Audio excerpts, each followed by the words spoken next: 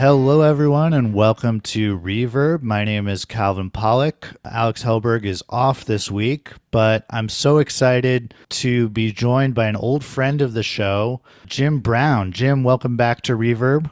Thank you. Yeah, I'm an old veteran now. Yeah, Jim Brown is someone who has been on the show in the past in episodes a little bit more focused on his research. Jim is an associate professor of English and director of the Digital Studies Center at Rutgers Camden. So, in the past, when Jim's been on, we've talked about everything from his research into digital rhetoric, his book Ethical Programs. We have a slightly different topic to cover this time because, for those who aren't aware, back in April, Rutgers faculty went on strike, had a historic strike over, grievances related to working conditions and pay. And here on Reverb, we've done several episodes in the past on academic labor. So this is an issue that we're very interested in. We wanted to bring Jim on to talk about his experiences with this recent strike. And so, Jim, just to start today, in addition to those titles that I mentioned earlier, you also recently completed a term as president of the Camden chapter of Rutgers AAUP, American Association of University Professors. And so I wondered if you could just, for context, tell our listeners how long you've been a member of that union and what did serving as chapter president entail? Yeah, thanks. I'm excited to talk about this because we accomplished a lot in it, and it's always exciting to sort of walk everyone through kind of how long it took to get to where we were at that strike in April. So I've been a member of the union since I got here to Rutgers in 2014. I signed up right away. I'm at previous institutions. I was a member of the union as well. I was never active in my union prior to coming to Rutgers. So I was at UW-Madison before this, which isn't unionized, isn't allowed to be. That's a whole other story. And then before that, Wayne State, where I was in a union, but never really active. But I got here and I learned after a year or two that the union here was, well, I mean, without getting too deep into the weeds, in 2016, the Trump DACA stuff was happening, and our union started to organize events around that in support of DACA students. And that's when I realized our union was doing things that I didn't realize it was doing, that it was a union that I might be more interested in, like getting involved with and not just being a member. Started asking around, hey, what's happening in Camden? Like, who's organizing stuff in Camden? And when you ask those questions, you become, the staff of the union are like, aha, I have found someone. So that's when I became more active, began organizing on the kind of department level, and then eventually the campus level. And then after about 2 years or so of that, maybe a little more, some folks in leadership asked if I would be interested in running to be chapter president. So the way Rutgers faculty union works is the union covers all faculty across all campuses at Rutgers. So New Brunswick, Camden, and Newark. There's a president and vice president of the entire union. Right now, actually, we're about to have elections, but right now, the president is Becky Given. Vice president is Todd Wolfson. Todd has done a lot of organizing at the national level with higher ed, with an organization called Higher Ed Labor United. And then each campus chapter has a leadership structure. So I was president of that Camden chapter. So I've been doing that for the last few years. And then this past year, I was part of the bargaining team as well. So they asked me to be on the bargaining team. I have told folks in Camden that I would never recommend in the future the chapter president also being on the bargaining team. That was quite a lot to carry. But that's sort of my basic trajectory in the union, and kind of how it got to the point where, around this time last year, I was at the bargaining table and sort of helping to build or present proposals that we had been building for a few months. That's what was happening about a year ago right now. That's great. And just for people who aren't familiar, like on a day-to-day basis, what does the president of a chapter of a union do? Yeah, that likely differs campus to campus, chapter to chapter. Right. For me, I'm the kind of central person that everyone on the campus comes to with questions about contract, about grievances, um, anything from like my paycheck's wrong to I didn't get tenure and I want to file a grievance to, I mean, it's just any number of things. In Camden, especially over the last few years, it's been a lot about pay equity. So in our last contract prior to this one, we won a pay equity process, which was largely focused on getting Camden faculty to be more equitably paid. On average, we're paid 30% less than our colleagues in New Brunswick, but we are held to the same tenure standards. So that's been a big focus in Camden. So I get a lot of questions about that. Holding meetings at the chapter level, and then doing a lot of meetings at the union level too. So as chapter president, you're also a member of the executive council, which is the sort of governing body of the entire union. That's about, I want to say there's about 50 people in that body, meets at least once a month. Once the contract got going, it was even more than that. And you're on committees for things like organizing. I was on a budget committee, kind of approving expenditures. A number of committees you're on as president are because you're president, so you're automatically on committees. So it's like a ton of meetings and fielding a lot of emails from your colleagues like, hey, I don't know how to deal with this, or my grad student is not getting the right level of funding, blah, blah, blah, those sorts of things. And I should say the other interesting thing about the Rutgers Union, which is super unique, is that the grad workers are in the same union as us and in the same contract as us. So what that means is we're able to bargain at the table next to them. And it's why, I mean, going into this contract, they were more well paid than the sort of typical grad worker, TA, GA. But they still weren't making a living wage, which is now, something we've made strides toward in this more recent contract. But that's another thing to just keep in mind during this conversation, is it's a unique union in that regard. But yeah, that's the day to day. It's like a ton of email and a ton of committee meetings. Right. And so, I think that's a good piece of context for what I want to ask you about next, because I think that for those of us on the outside, not part of Rutgers, this strike was really exciting and was really it felt like an eruption, like almost out of nowhere. But for you on the inside, being the chapter president, you surely knew, the broader context that this strike came out of. So can you tell us just a little bit about the events leading up to that April strike and what made it necessary to go out on strike? Yeah, I actually kind of love hearing that like it sort of burst onto the scene. I mean, I know it got lots of coverage, and talking to friends nationally, hearing from people during and after the strike. So I was aware that was the sort of perception, and that's not surprising because people are just not privy to what's happening. But I think you probably, my colleague Donna Murch has done a number of interviews about this, and I just want to say that first of all, that Donna is an amazing person, organizer, and scholar, and people should look up her work on the Black Panthers and other stuff. But what she has said is you really have to go back to the pandemic to understand the strike, and I think that's right, because in the midst of the pandemic, our union worked with a number of other unions at Rutgers, staff unions, other worker unions, to build what is now called the Coalition of Rutgers Unions. So there's tons of different workers at Rutgers that are in multiple different unions. Organizing those workers is really complicated because we're all sort of siloed, and management likes those silos. They like to kind of keep everyone separate. It's really bad for them if you start to organize together. But during the pandemic, layoffs started to happen almost instantaneously, of dining hall workers, of adjunct faculty, and the full-time faculty union and grad worker union at Rutgers is massively powerful. At the time was the most organized union, still is the most organized union on campus, especially due to the work of the last, say, 8 years or so, the last two sort of contracts. The president who was in place when I started getting active in the union was Deepa Kumar, who was, like, I would say, really started this all, getting the union to think toward more sort of issues of social justice and beyond just sort of pay issues for full-time faculty. But so the pandemic hits and these layoffs hit, and the faculty union leadership decides, look, we have the most leverage, we have the most power.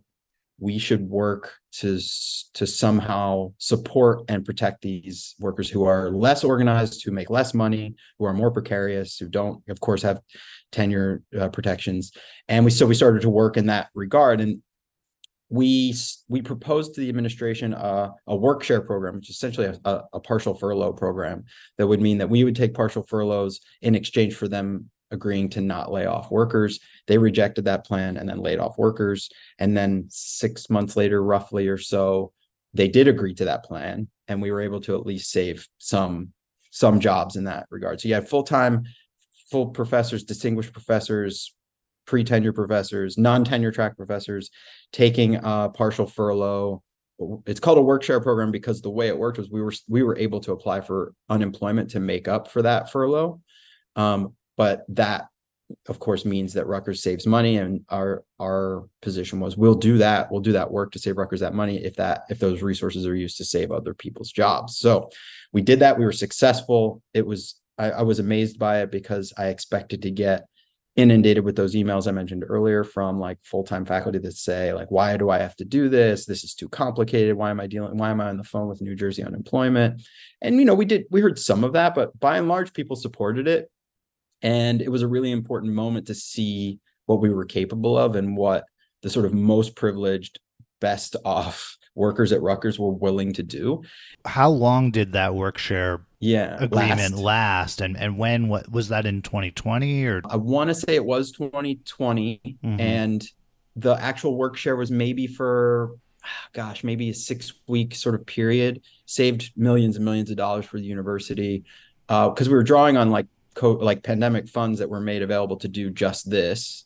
Right. And, there were other parts of this agreement and this bargaining with the administration too, because there's a clause in our contract that allows them to declare a fiscal emergency and then take away our raises. They had done that. We bargained to get some of those raises back, not all of them. So there were pieces of this as well. The pieces of this agreement as well were like about getting some of those raises back. But the long and short of it was that level of organization is very difficult to achieve, to organize across multiple unions, to organize within a faculty union that represents 9,000 workers across multiple campuses, and that are sort of by, the history of academic workers is that they are well off, like class-wise, they just don't tend to sort of care that much about what's happening outside their sort of very specific sphere. And so that was the beginning of what you could, those are the early rumblings of what happened in April of this year, I would say. So fast forward a little bit to our contract is coming up last year this time. End of June, beginning of July is when the fiscal year turns over. That's when we were out. July 1st, we were out of a contract. And in January 2023, we start putting proposals together for a new contract. So we are building toward a contract fight. We know it's going to be a fight. We are building proposals, talking to members, getting as many people involved in those proposals. That's everything from pay raises to job security for adjuncts to job security for non-tenure track faculty. One of the things we won in the contract eventually was presumptive renewal of those contracts, which basically means people who are non-tenure track faculty can't be non-renewed for any old reason. Essentially, you have to not get renewal, your program has to be going away at this point. It's about the closest thing you can get to tenure. Huge win in that contract. But that all, those proposals are being put together, and then summer hits and we're asking for bargaining dates. It's time to bargain a contract. The contract is coming up, and then eventually it is up. And the response from management is a sort of typical response from management, which is to slow play everything, to eventually give us a couple hours a week to talk about these things, and that's about it. All that's happening on Zoom because we're still doing as much stuff remotely as possible. COVID is sort of still top of mind for everyone. We're pushing hard for as much open bargaining as we can get, as much sort of people outside the bargaining team proper attending those sessions on Zoom. That's a major organizing tool that people are realizing is really, really important. It's been the case in I think the new school made big use of of open bargaining. I think they did the same thing in California and the strike there.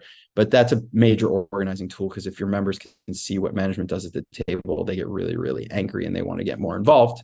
Management knows that that's one of the reasons we want to do open bargaining, so they fight it. So that's what's happening in about a year ago right now, right? And that sort of slow playing continues into the fall. But I mean, really, the contract campaign knew, we made clear to people from the moment we were building proposals that we thought a strike was going to be likely. And we talked about that early on, right? We said we need to be ready. And the only way we're going to get a good contract is if we are strike ready. That's the only, we need a credible strike threat so that they will actually listen to us. And we built and organized, and we said the word strike often. So 4 years ago in the last contract, we organized toward a strike as well. We had a strike vote, a strike authorization vote. Our members authorized a strike, but we were not organized in the same way we were this year. And when we talked about a strike, we were more careful with members. People were very afraid of a strike. COVID changed a lot of things. The changing labor environment changed a lot of things, but we did not have to be as careful talking strike this time around. So we talked about it a lot. We organized a lot. We had strike schools, we called them, on Zoom, where people could come learn about what it means to go on strike, what would happen in a strike, how to get more involved. All of that was happening summer, fall, into the new year. And then, after January hits, and we kind of knew it was like the timing of an academic worker strike is really weird, right? Because when the academic year ends, your leverage ends, your people go away. Also, when you get toward the end of the year, you're getting close to graduation. You have to work with think about how you're going to work with students. Are they going to be worried about not graduating? So you have a window, a very specific window that's like, anything past something like April, you're bumping up against the end of the academic year. And we knew that. So it wasn't a surprise to anyone that March or April was going to be when it happened, if it happened. So that's the kind of longer story of like how we got to where we got in April. It was in some ways years of organizing, and then a very, very intense year of organizing. And was there like a event or moment in the negotiation where you said, now we do it, in that second week of April or whenever that was that it officially started? A lot of folks have asked that, actually. A number of journalists were always asking that question, like, why now? Why now? And that's a very difficult question to answer, because there really wasn't. There was that timing issue, and that timing was not a secret. Like, we weren't coming out and saying on this date we will strike. That would be a silly thing to say, right? But everybody kind of knew on the management side, you have to think they're looking at the same calendar we are. And as we got closer and closer to the date where you would assume, where everyone had to be assuming, okay, if it's going to happen, it's going to happen in the next few weeks or a month. So here's a good answer to your question. As we got closer to that time, they became more recalcitrant. Like, they were doing less.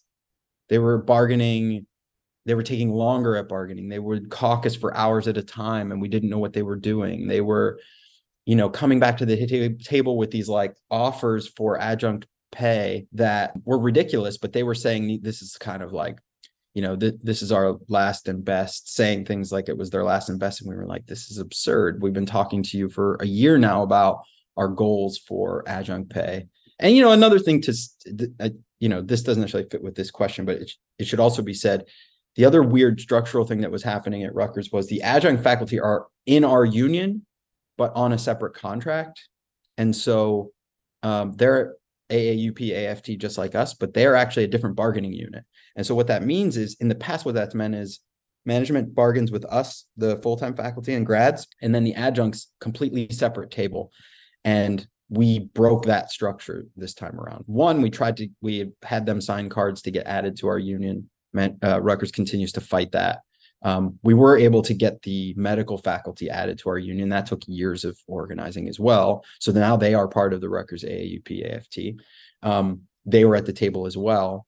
But, we're sitting at the table with adjunct faculty in the same sessions, which is the first time that's ever happened. And so I just want to point that out, that like this sort of surprising solidarity that I talked about during the pandemic extended to adjuncts as well, where full-time faculty were saying, look, if we go on strike, it's going to be for graduate worker pay and adjunct pay. Those are the people that have the least job security and make the least, and that's what we want. And I think management did not believe that. They thought we were posturing. They thought it was sort of virtue signaling. They thought for sure once the rubber hit the road that like full-time faculty would split from those groups.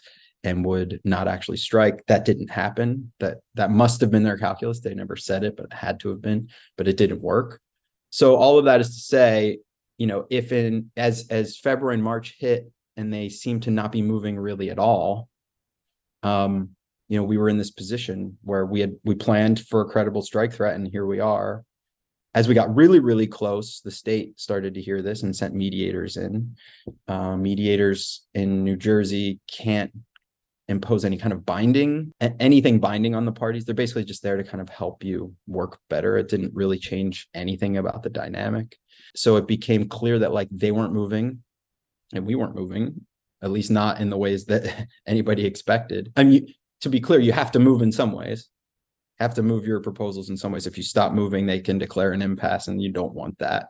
Legally, that means basically everything stops and it goes to this fact-finding sort of legal process that you do not want. That means you won't have a contract for multiple years. But there just wasn't the kind of movement that anybody thought was serious. And so that's kind of when we were like, okay, we set this timeline. We have a basic sense of what we need to do, and the wheels went in motion. We had already done a strike authorization vote from the members. That means the members are saying to leadership, look, if you determine that you think we should call a strike, you're empowered to do so. The leadership body did that, and the vote happened. And then, that Monday we were on strike. We had been talking to students about it for weeks and months at that point, so they were ready. And so one of the tools that the administration used against your union was they prospectively sought a legal injunction against the strike, and they walked this back a few days later. But what did you make of that tactic? As as someone on the ground, what was the impact of that tactic? So that was a big part of our organizing from the jump. And in fact, it was a part of our organizing 4 years ago in the previous contract too. We always knew that was going to be a possibility, because the sort of legal precedent for workers in the state of New Jersey is, an employer can go get an injunction to essentially force you back to work. And we messaged that to members constantly, like, here's what's going to happen. If we go on strike, here's what's going to happen. The president of the university is going to get an injunction. So there were a bunch of things we did to sort of organize against that. One was, a letter that went out from the president to President Holloway, president of Rutgers, from many of his colleagues nationally, saying, do not do this. This is like, you're a labor historian, Jonathan Holloway. Was this the letter that Ibram Kendi was on? Kendi was on, Judith Butler was on, Robin D.G. Kelly was on. Any huge name you could imagine in history in the US and beyond probably was on that letter saying, like, don't do this, like, rethink this. So that was part of, there was that kind of stuff happening. We were talking to members about it. Here's what happens if we go to an injunction. It goes to court. That doesn't necessarily mean we all have to go back to work the very next day. We have to figure out how they're going to enforce an injunction. Like, are they going to say that every member of the union is in violation of a court order? Then what does that mean? Or do they go after leadership? And what does that mean for the leaders? Are they going to fine them, the union? Are they going to seek jail time? All those things were things we talked about. But we did know that was their main tool. And he talked about it openly. This is what he would do if we went on strike. And again, a labor historian, president of Rutgers University, like is essentially breaking a strike and breaking a union. So that we knew this was coming. Really interestingly, though, so we get close to the strike, and this is when the governor sort of shows up, because Phil Murphy is a Democrat in a blue state and supposedly a very like labor friendly state, and he does not want the State University of New Jersey on strike on his watch. And so he sort of tried to get us to sort of put the brakes on things on strike wise. When he saw that wasn't going to happen, he put pressure on Holloway not to file the injunction. And he didn't. So we essentially had what we thought was at least a 2-day window. That was the way it was sort of presented, like, for the next couple of days, or as long as there's progress happening, I won't file an injunction. But after a few days, like, the strike went for 5 days, and after 2 or 3 days, it felt like pretty unlikely that he was going to file that until the very end when we had to kind of agree to a framework to a deal that we felt like we had. Had we not agreed to that framework, I think then you might be talking about the injunction happening. But that was their main tool. Much has also been made of the fact that Rutgers has hired anti-labor law firms and consulting firms to kind of and so that strategy is likely coming from those places as well. It's a kind of national strategy amongst management and university presidents, like whatever tools you have. But we had done so much organizing with amongst ourselves with students talking like, and that gets through to parents as well. Like this was not just, I mean, that's the thing I learned in the last 3 years is like these things take a lot of time and work. It's exhausting to do this kind of work and be ready for that kind of thing. You can't just decide one day you're going to go on strike when you're going up against the behemoth of Rutgers University. Yeah, and so, it's exhausting. It's really hard. It takes a long time, but bottom line, you won, which is amazing, right? So I wondered if you could just tell us about the nature of what you won and how the union's feeling about the gains in the new contract. The top line wins are, 48% raises for adjunct faculty, 33% raises for graduate workers. Those are over the course of the contract, over the 4 years of the contract. So by the end of this contract, adjunct faculty will be making something close to, I think, $9,000 per course, which is like potentially 3 times more than other schools in the region. By the end of the contract, graduate workers will be making $40,000 a year. And again, I do think it's crucial to see that as linked to the structure of our union, that the grad workers are in the same bargaining unit, in the same contract as us. Beyond that, you're looking at, the potential for adjunct faculty to have 1 and 2 year appointments, sometimes even more depending on seniority. So like right now, it doesn't matter how long you've been teaching at Rutgers, and we have adjunct faculty who have been here for decades who still reapply for their job every semester. Those folks now have the possibility, based on how many semesters they've been at Rutgers, to get things like a year or 2 year appointment. Okay, you're going to be here for 2 years and you're going to get X number of classes over those 2 years. That's never happened for our adjunct faculty.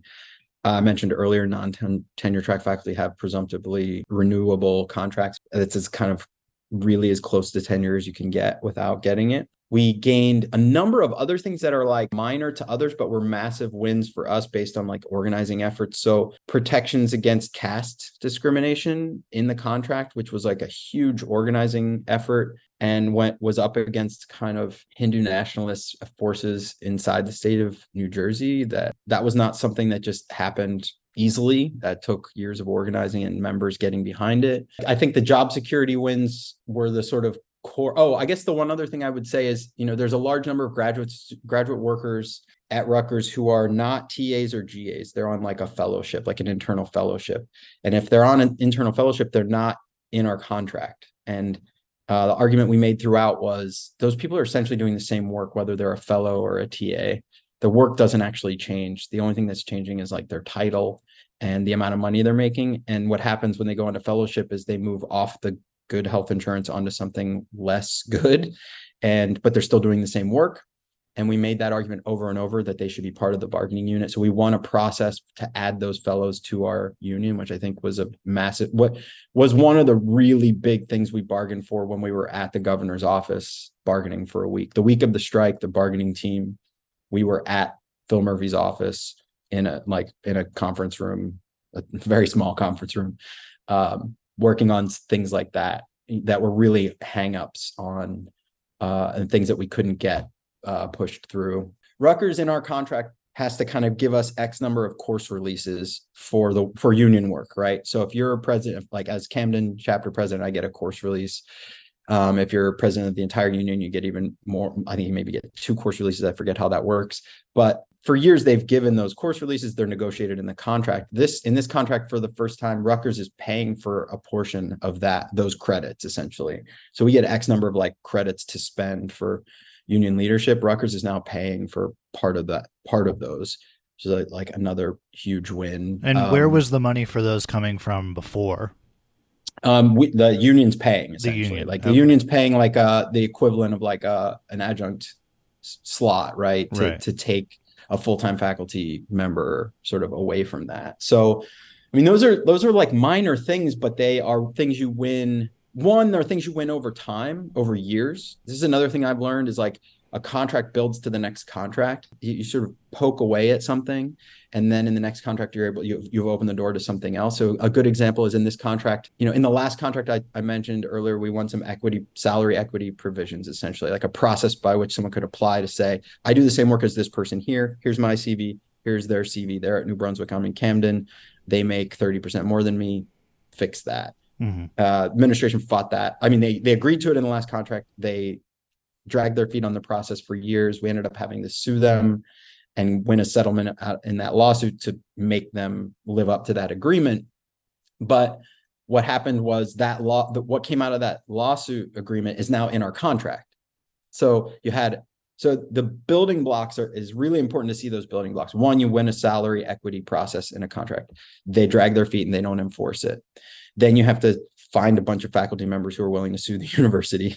You sue them, right? Then you win that lawsuit, you get that language out of the lawsuit. Then you take that language and you build it into your next contract and you bargain that language. You say, let's make it even better. So they use like a algorithm to determine these salary equity numbers. And we couldn't get them to not use that algorithm, but we were able to get transparency on that algorithm. So we're able to say essentially, okay, you use this regression equation to determine how much money I should make in the salary process. I need to know exactly how that regression equation works. So we were able to win things like that. So, that's what we fought a year for, on top of like little changes to the grievance processes and like what kinds of grievances you could file for based on what kinds of things were happening. Those are all like really like mind-numbing details, but like there's a ton of those wins in there as well. Yeah. It's amazing stuff, and I appreciate you even going over some of the things that sound more obscure or minor, because like as you brought up the last one about algorithmic transparency, about that the algorithm that they use to determine salaries, I think that gets at where I wanted to take us next, which is thinking about the broader significance of this. So one of the things you mentioned, Rutgers history professor Donna Murch, she's been giving a lot of great interviews and having conversations about the broader significance of this strike and these victories. One of the things that she has talked about is, what we could call in a slightly highfalutin terminology, the neoliberal academy or the neoliberal university. And we've talked about neoliberalism on a number of episodes of this show before. I think that something like an arcane salary determination algorithm, that's a really interesting example of like, the neoliberal academy or neoliberal institutions. And I think particularly in a state like New Jersey, the fact that a public university has all of these neoliberal aspects, I think really crystallizes the problem of neoliberal Mm-hmm. academic structures. And I also think about things like the ways that the university invests in, incredibly harmful capitalist investments, the ways that universities like Rutgers and a ton of other public universities throughout the U.S. Contribute to gentrification and contribute to housing crises, not only for their own workers and students, but for people in the broader communities that they're part of. So, where do you see this in terms of framing the problem that your strike was reacting to, or the set of interrelated problems that your strike was reacting to? Where do you see a neoliberalism as part of that? I mean, in so many ways, like too many ways to possibly like wrap our heads around, but I'll just say a couple. Like the last thing you mentioned about like housing inequities and how injustice. One of the other things we pushed for in this contract was a series of proposals that fall under the heading bargaining for the common good, which is a sort of national move to use the contract table, like the bargaining table, to push things that management would say are outside the purview of the contract. So we have been organizing with community members in New Brunswick, Newark, and Camden for essentially at this point years to get to a point where we could come to the table and say, look, Rutgers, especially New Brunswick, like you're the largest landlord. If you froze rent for X number of years, here is the sort of impact you'd have on the surrounding community, like because everyone would have to essentially follow your lead and pricing would follow, right? Not to mention the fact that like on you as a university like, exploit those people in all these different ways. So like you owe these people this. We pushed for under that same banner of bargaining for the common good, a fund that would help sort of negotiated between the union community groups and the university that would help fund those in the community who didn't get the benefit of all of those COVID relief programs. So those are all things that they don't want to bargain because they want to keep everything sort of very narrowly focused on dollars and cents, bottom lines. They want to keep everything compartmentalized. If I had to say one strategy that you're up against in combating the neoliberal university, right, it is compartmentalization and siloization, right? Bargaining units separate, groups of people separate. Break solidarity by separating people and essentially playing them against one another. The reason the coalition of Rutgers unions is important is that in the past, what Rutgers would do is find the weakest union, pick them off, bargain a contract with X percentages in years 1 through 4, and then say to all the other unions, this is the precedent that we have now set with this union. This is what you get. Here are your percentages each year. And that pattern has to be broken, which is why a bunch of other unions were waiting, like looking to us, the union with the most power, to essentially set that precedent. What are those annual numbers in those 4 years that then we can go say, hey, AAUP, AFT got these numbers. That's where we expect to start. So that kind of cross-union collaboration and solidarity is crucial. And it's, again, up against a structure that does not want it to happen. So that sort of compartmentalization. And I should say, like, I've been thinking about this a lot. This sort of federated structure is something I've been writing about and researching now for a little while.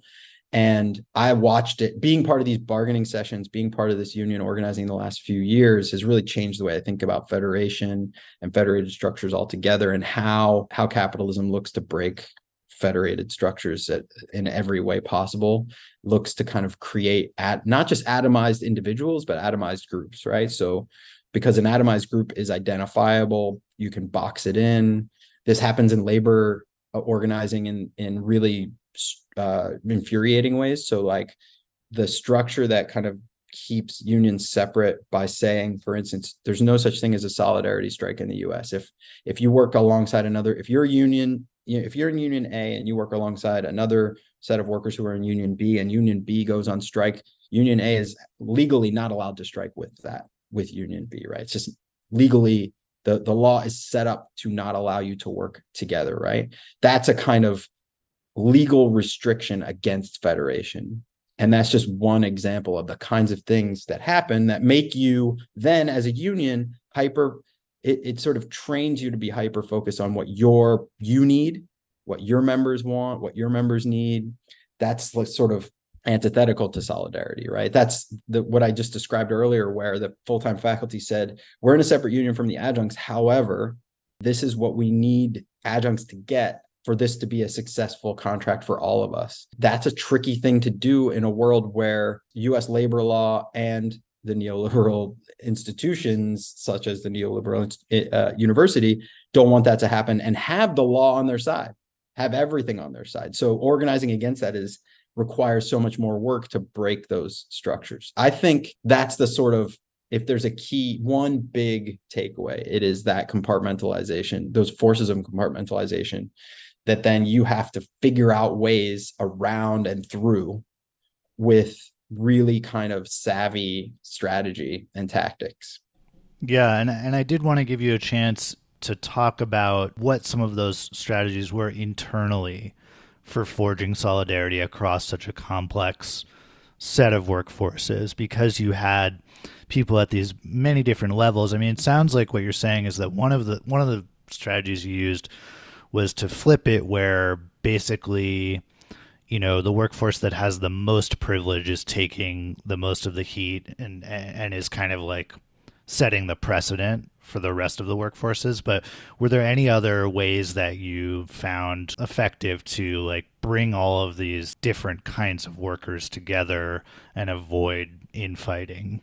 Yeah, I mean, the key is, when leadership of the full-time unit meets, there are often members of the adjunct faculty union there as well. So and organizing teams are always cross job category sort of mixed. So big organizing teams are grad workers, full-time, tenure track, non-tenure track, adjunct. We also represent a group of EOF counselors that are part of our union too, a small group, but still part of our union. Like these, and I've only mentioned briefly the medical faculty, but like folding them into our union was like a massive win, but also created all sorts of issues because their contract is completely different from ours. The way they're compensated is completely different.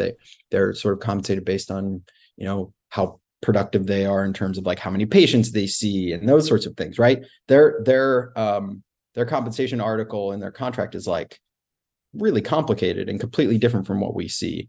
So being in sessions where I was starting to learn about some of those complexities, so I'm on the bargaining team, which means I'm in those sessions hearing the concerns of medical faculty, whether it's members of staff, people on the bargaining team, people just coming into sessions to share stories, and learning about the working conditions of those folks is core to like building that solidarity. So that's one thing, is just sort of mixing members as much as possible in organizing efforts in meetings, frankly, and something that's been nearly impossible over the last 3 years in social settings is like crucial, something we have missed out on in like important ways. But, it's really difficult to organize people when you can't get together physically. And so I would say some of the fractures in the union that have emerged even in the wake of these wins, and there are fractures, like there are, Donna Murch, who we mentioned earlier, is actually like working on writing a piece about this that I talked to her about. But like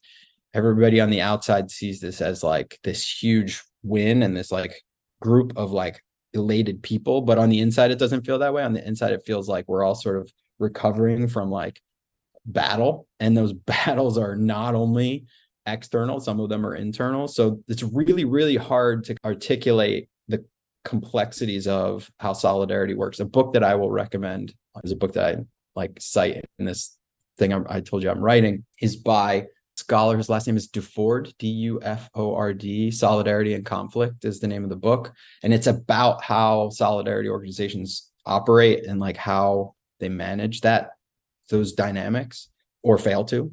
It's a really, really, really great explanation of those forces. But I will say one other thing, which is like, it takes so much time. So the reason 4 years ago, there wasn't very good organizing between the full-time and the adjunct faculty. And by the way, like 4 years ago, the story the story that came out of the contract fight 4 years ago was that the adjunct faculty felt like they were basically abandoned by the full-time faculty.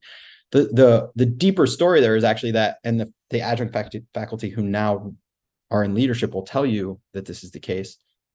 They weren't organized as well as the full-time unit was. And so there wasn't an alignment. There wasn't good conversation happening. Like we weren't organizing together. All of that changed in this contract. Like for the last 4 years, we've been organizing together. When we organize actions or events, it's with that union. So when we're at the table, we're not like where everyone's on the same page. Everyone's been putting these proposals together and understanding like this is one big negotiation. And I should say the biggest win in the contract is that we negotiated together. Medical faculty, adjuncts, EOF counselors, grad workers, full-time, part-time, like non-tenure track, tenure track, all at the same bargaining table. Management hated it. They hated it so much. When the mediators came in, the first thing they would say is like, look, how come like this? The reason this is taking so long is the inefficiency of this big mess of a negotiation with all these people at the table. And our response was like, we turn their proposals around in hours. They bring us something, we give them a counter in hours. They take days. So the inefficiency is not on our side. The inefficiency is clearly on, they have some inefficiencies. They're running everything through a single office that wants things to be slow. So that's the biggest win. And it's not the sexiest win. It doesn't like, it's not the thing that everyone thinks about. Those big numbers, 48%, 33%, super proud of those numbers. They're amazing, I think. But they're like structurally what was achieved here was like much bigger than that. And the precedent is much bigger. So obviously building that kind of solidarity across job categories, across campuses, all of this stuff. This is a really complex and I think theoretically interesting rhetorical task. And so I wanted to give you a chance to just talk about how your training in rhetoric, how your teaching relates to this side of the work, because I think that people might be inclined to totally separate those, that like rhetoric is something that's what you love, that's something you do, and and this labor stuff is something you feel like you have to do, for your own material well-being, for the well-being of people you're working with. But how do you see them as interlinked? Yeah, I have two thoughts on that. One is how my training in rhetoric informed what happened at the bargaining table and in the strike. And then the other is in the other direction, how the being involved in labor has transformed the kinds of research questions I am now asking. So the first one is, I would be continually amazed at how the bargaining team, and by that I mean like our lawyers, the people who study labor relations and lead our union. So like those people are at the table and they also study this stuff. So, but there's me, the English professor, like learning from them. Like, is this normal? Is this how this stuff normally goes? But I would be continually amazed at how much they relied on persuasion to sort of transmit proposals to management. What I mean by that is like logic, argumentation, like here are the numbers, here are what our peer institutions do, here's why you're not living up to like your responsibility to the community. And I'm sitting there thinking like, why are they doing this? Like these people are not persuadable. Like this is not a persuasive situation. This is not a situation of persuasion. And I kept thinking like, I was just continually shocked in the kind of faith in logic and argumentation that people would have.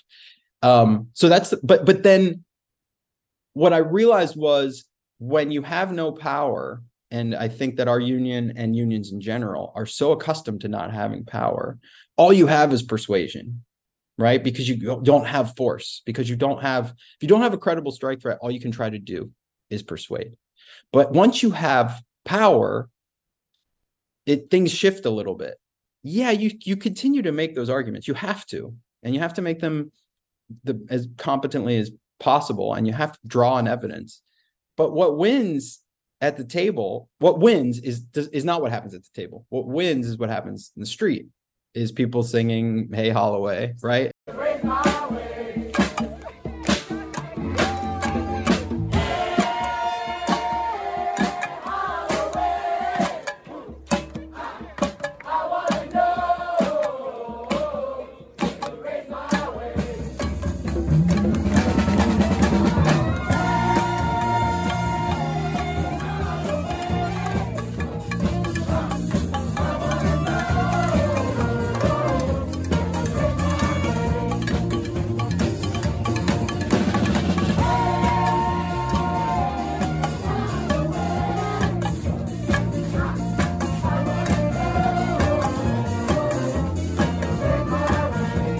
People like shutting down a university, is empty parking lots and no classes. That's what was happening. And I was amazed both at myself, at my lack of faith in rhetoric in those moments. Like, what are we doing here? Why are we trying to persuade these people? They're not going to be persuaded. So, and the people who I was working with, their faith in like argumentation and rhetoric. So I want to say that first. But I do still think, I mean, the rhetoricians who listen to this aren't going to love hearing this, but I do not think that arguments won this contract. I just don't, not arguments in the way that we think of them, right? Material arguments, like embodied argument, like being in the way. We could talk about that as rhetoric, of course, but logical argumentation did not win the day. Force won the day. So that's the first thing I want to say. The other thing I want to say is like, I've been interested in things like federated social media for a number of years, things like Mastodon and other sort of places where people are organizing online in different structures, not in corporate social media spaces, organizing as groups first, and then figuring out how those groups connect to other groups. Whereas typically when we get online and we and we think we're organizing with a group, we organize as individuals, right? We figure out on our own who to follow or who to link up with or who to friend. And federated social media changes that equation in a lot of ways. And so I've always been interested in federated social media, and I had been writing something for years about it and couldn't figure my way into it. But labor organizing changed everything about that, because now I understand federation in a completely different way, and how federation happens, how it needs to be constantly practiced and achieved. It's not something that you just sort of set up. You have to kind of work at it. How boundaries between communities have to be constantly negotiated, and how our confusion about something like federated social media online is actually directly linked to the breakage of unions over the last decades in the US. That, like, we don't understand solidarity and federation, not just because of the way our like digital networks are built, but because we have atrophied organizing muscles. Like, we do not understand solidarity and federation because neoliberalism and capitalism have actively broken those practices. And so that's the way it worked back the other way, is like seeing all this up close and personal has changed the way I think about federation.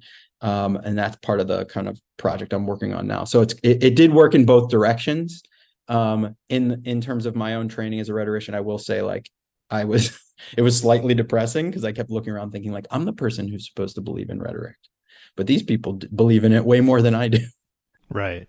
Yeah, and I mean that, that's the kind of agonistic rhetoric. We could talk about all kinds of, I'm sure there was a ton of internal epideictic rhetoric going on, kind of like maintaining the solidarity and values of your union, right? And so maybe there was internal rhetorical discourse as well, but this is all super helpful and awesome to learn about. Jim, anything that you want to add as we close out here, or anything you want to plug, anything our listeners can support?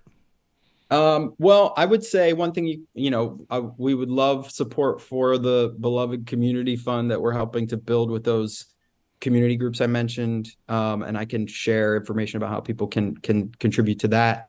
That was something that we thought we won at the table, was like the president of the university had put money on the table to support that fund, like a matching fund with the union.